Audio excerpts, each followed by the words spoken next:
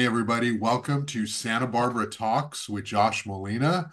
This is a special breaking news edition, day two of the so-called soft strike.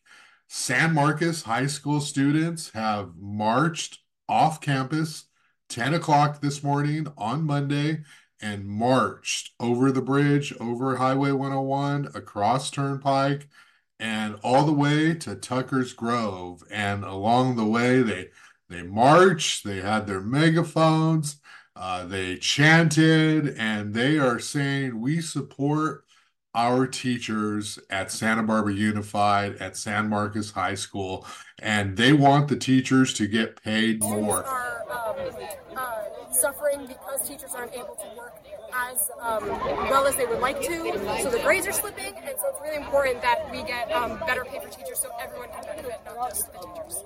This is the second one of these that we've seen.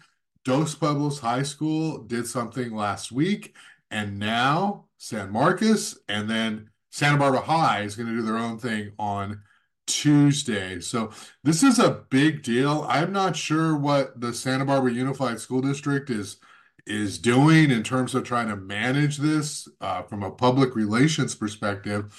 But I got to tell you, three high schools with several hundred students walking off campus is a pretty big deal, a pretty significant deal for them to manage and sort of figure out like what is going on.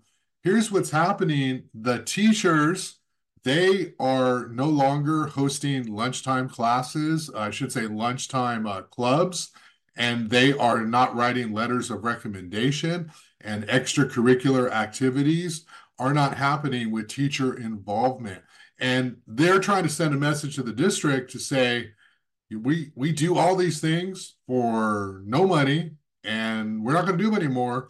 You need to pay us well. You need to come to terms on a contract that works for us. And so the students are the ones impacted because they are not able to do what they're normally doing. They need letters of recommendation. So San Marcos High School was a big, significant event. They walked to Tucker's Grove. Several people spoke and offered their testimonials. Now, I got to say, after I did my story at Dos Pueblos, I got a few sort of like, parents and like older people sort of saying, "Oh, well, these students are just looking for a way to get off campus, to leave school, and they're not really part of the cause." And it's a really cynical perspective. These students are smart, and I'm speaking in generalizations here. Obviously, I've not talked to every student, but the ones that I've talked to are really committed to the cause. They're not looking for just a way to get off campus. I think it's much harder to leave campus and participate in this form of activism than it is just to stay put in your class. That's much easier. So I think that we need to, if you're out there, if you're one of these people who thinks the teachers are co-opting the students to just do this and that the students have no mind of their own, I think that's just wrong. These students do have minds of their own. Some of them have family members who are teachers. Some of them want to be teachers. But the big thing that came out of this protest, this rally, this demonstration today was the students saying, "Hey, my favorite teacher's no longer here.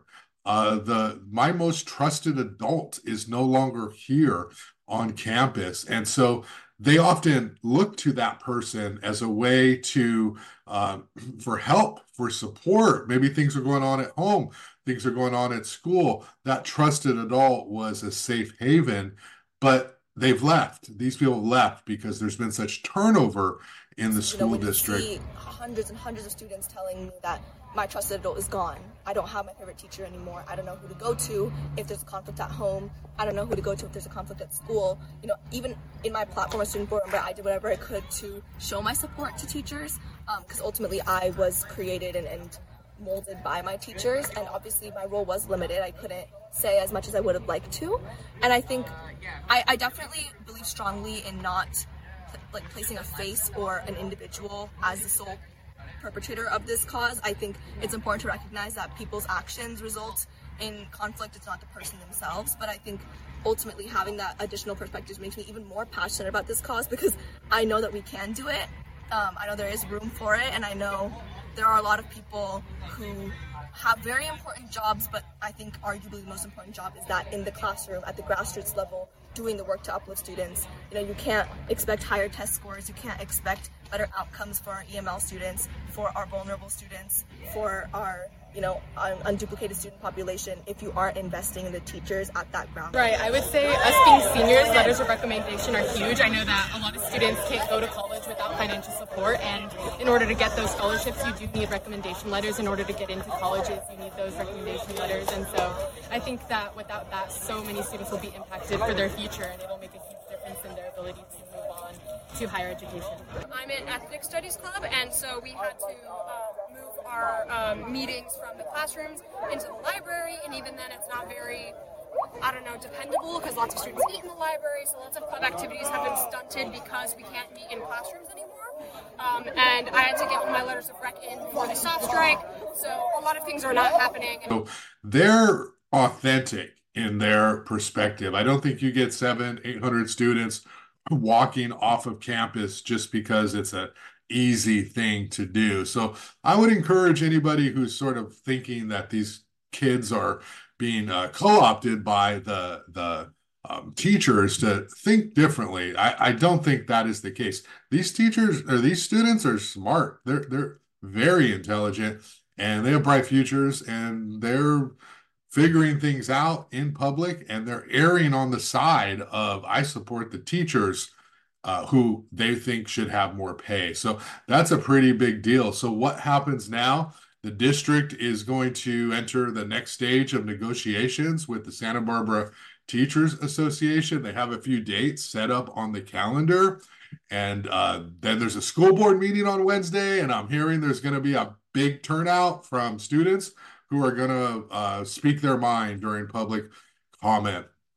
How is this going to turn out? We don't know. Obviously, the district's in a really tough spot. They're going to need to pay these teachers, and they're going to have to figure out a way to do it, probably because there's a big public relations sort of thing going on here, and it seems as though the public's on their side. Will they give them everything the Teachers Association wants? Well, that's for them all to figure out, but I think that this is very unique. This is a very unique situation. And once again, I'm showing you some videos, part of this podcast, what I was able to record today, some photos, some interviews. Please check it out. And thanks for watching Santa Barbara Talk, San Marcos High School, doing their big rally demonstration today. And this is what we want, right? Like, regardless of what perspective or what side you are on, you want critical thinking, active generation of people who are willing to speak out and willing to speak their minds. That's much better than passivity, particularly when there's something like this happening right here in their world, in their community.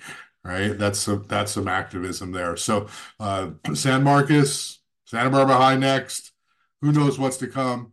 Thanks for watching Santa Barbara Talks with Josh Molina. Please hit the subscribe button if you're new to this podcast, and you can visit santabarbaratalks.com. Help support this podcast. Thanks a lot. Have a great day.